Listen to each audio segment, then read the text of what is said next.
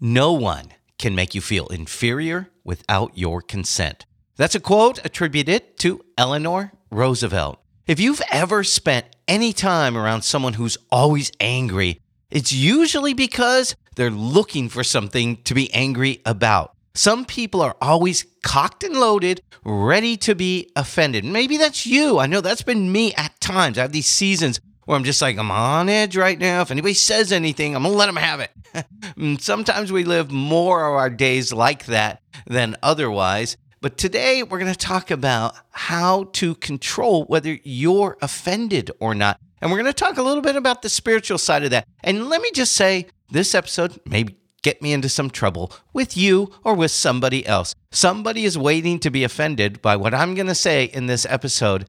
But really, I just want to reassure you, because it's spiritual, I am never out to offend you. I just am curious about some things, and sometimes that causes me to explore some ideas that will offend people who have a very strong dogma. See, being offended is incredibly costly. It takes away so much from us. It robs us of our peace. Most importantly, it also robs us of our time and our creativity and our relationships, and it robs you of your ability to just relax. So relax, because today we're going to talk about how to stop having people offend you, how to stop letting them hurt you, so you can be happy, joyful, and full of life, strong and not inferior. This episode is going to challenge someone's dogma, and that's good. Allow it if that's happening to you, but don't allow it to offend you.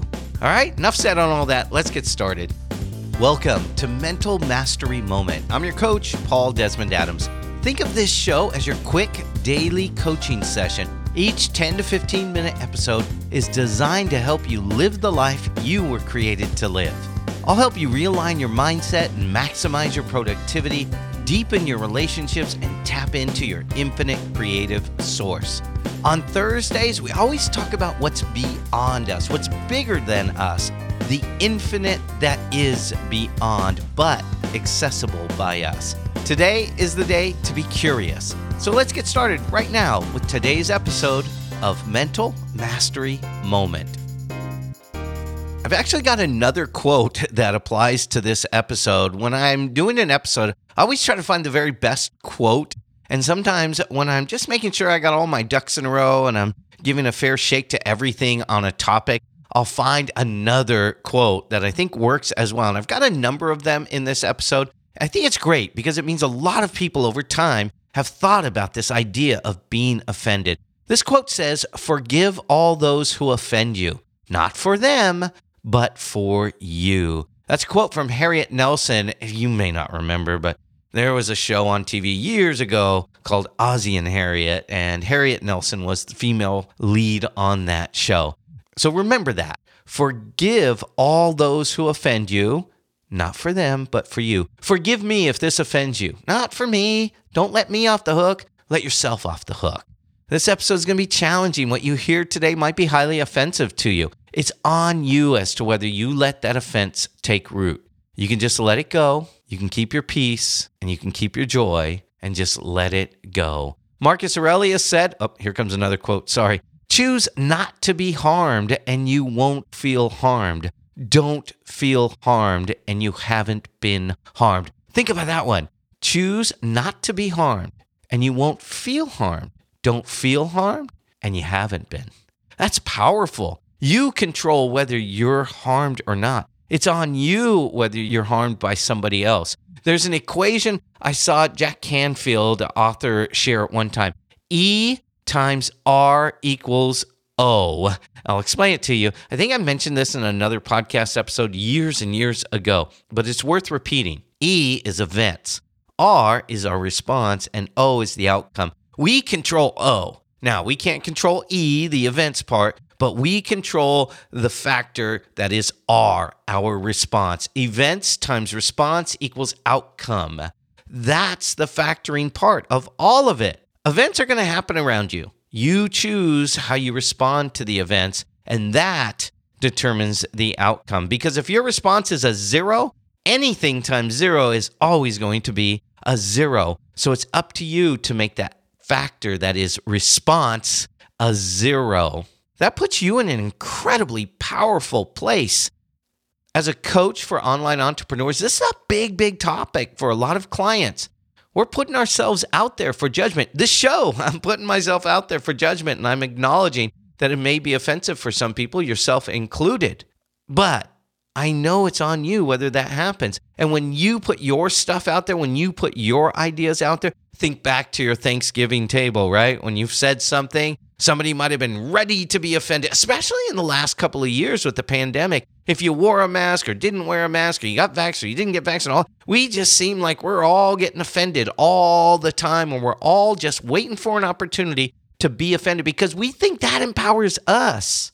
We think our being offended empowers us, but truly, what really empowers us is when we're not offended. We've disarmed the other person. But you can't please everybody and still cut through all the noise. So if you're building a brand online, or you're an influencer, or you're an author, or a podcast host, or anything like that, if you want to cut through the noise, you've got to be bold in your statements. If you just say the things that everybody agrees with, well, it's just going to be background noise. Nobody's going to take notice of you. So you've got to be bold, not hurtful. Just like me, I've made it very clear that I may offend somebody with what I'm talking about, and we've not even gotten to the really offensive part yet, or potentially offensive part. But I'm not out to offend anybody. I'm making that very clear. I don't want to harm somebody. Now, there's others who say things, and they're trying to rib you and trying to get at you, and they're trying to poke you, trying to find out where your buttons are, right? And if you put all the buttons away, they're powerless. But they might still try, but eventually they're going to stop trying. We tell our kids that.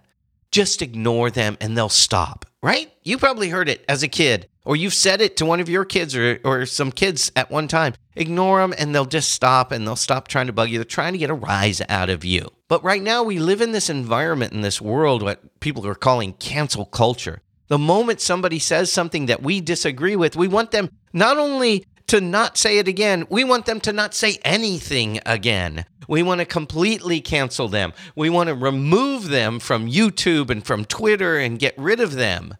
Our previous president was like that. A lot of people are like, oh, I just can't stand when he says that. Well, what if you choose not to be offended by it? I mean, that's the truth, and that's not a political statement. That also applies to my friends on the right who are offended by things that our current president or vice president or whoever says, speaker or whatever.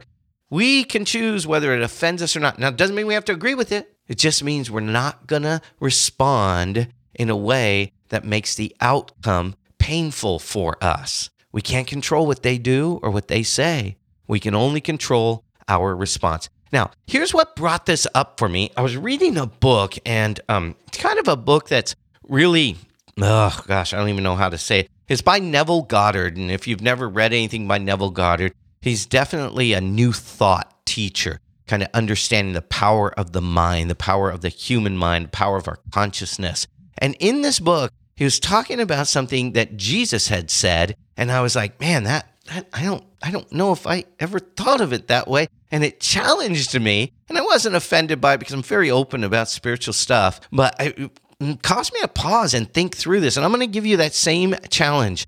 Is this what Jesus meant when he said, no man comes unto me except the Father within me draws him? Now, I know if you're Christian and you have your Christian faith, that means something different. That means God calls people to Jesus. But what if it means what if Jesus is doing that as an example for us, that what if nobody comes to me unless my mind allows them to come to me? And that may not seem like a big thing right here, but I'm going to give you another thing he said that will be similar to that. But before I do, I want you to realize the Greek word for father refers to a nourisher or a protector. It can refer to patriarch as well, ancestry and things, but it means a lot of different things. It means a creator or a giver of life. And if we think of our consciousness and our creative thought as a giver of life, a giver of ideas, something that brings things forth to life, maybe that, and again, I could be wrong, but I'm just throwing it out there to ponder so you can be curious about that. So this father thing could apply to our higher mind, our consciousness, our higher thought, our creative mind. See, this could mean no man impacts me without my consciousness allowing him to do that, or her, right? No person impacts me without my consciousness allowing them to do that. And I know that's a challenge. I don't want to offend you, and I'm not trying to change your thinking on that. I'm just saying that's what I was thinking about when I read these words by Neville Goddard. We have so many established dogmas that we hold on to, but really those dogmas were given to us by somebody else who got them already packaged as established dogma. So I'm simply asking us to hold on, take off these glasses that we were handed by other people, and just look at this from a new light, from a spiritual perspective. The only people who affect you are the ones you allow to affect you. Think about that when you hear Jesus say, "No man taketh away my life. I lay it down myself. I have the power to lay it down and the power to take it up again." What? Now, again, if you're in the Christian faith, that means something very strict and very clear what that means. But I'm saying, what if that is Jesus saying, nobody can take my life from me. I got to give it to them. Nobody can rob me of my joy, of my peace, of my sanity. I have to give it to them. And if I do, I can always take it back. I can take my strength back, and I can give my strength away. You have that power to lay down your life. When someone harms you, you have to lay down your life for them, or it has no effect on you. I guess I should say when someone attempts to harm you. You sacrifice your life to those you allow to take it. And that thinking was so offensive to the religious people at the time. They hated him for it. They really, that was part of why they crucified him. This challenged their spiritual superiority. This took things away from them and said, no, it's me. I control me. If you want to say something of religious nature that offends me, I choose whether it is offensive or not. This may be why, and if we continue with that idea of the word Father, maybe, just maybe, think about this. Be curious about it. When Jesus said, "Father, forgive them, for they know not what they do," when he was being crucified. Maybe in order for him to have peace in that moment, to have that eternal peace, he knew he had to take that whole idea of forgiveness and own it in his consciousness, or it would rob him of peace in that moment. Now, someday I'd really love to dig into this idea of who the Father is and where heaven is located and all that stuff.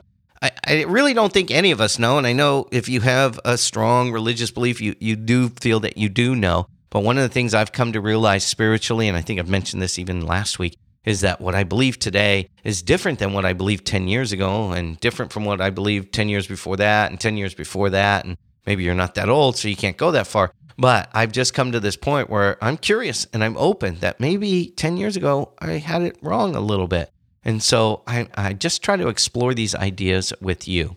And yeah, this probably could get me into some trouble with some people, but it's going to be liberating for other people. And what my daughter said is the people it gets me in trouble with, that's not my audience. But maybe you are. Maybe that idea is liberating to you. It might free you up from some hurdles you've had in your understanding of all these things spiritual. So I'm going to leave it at that. Just let you ponder that. It's a short episode, and we'll move on from there. I'm not asking you to take ownership of that point of view. I'm just putting it out there for you, okay? Something to consider there. You're free to reject it immediately right now. Say, that guy, Paul, he is off his rocker.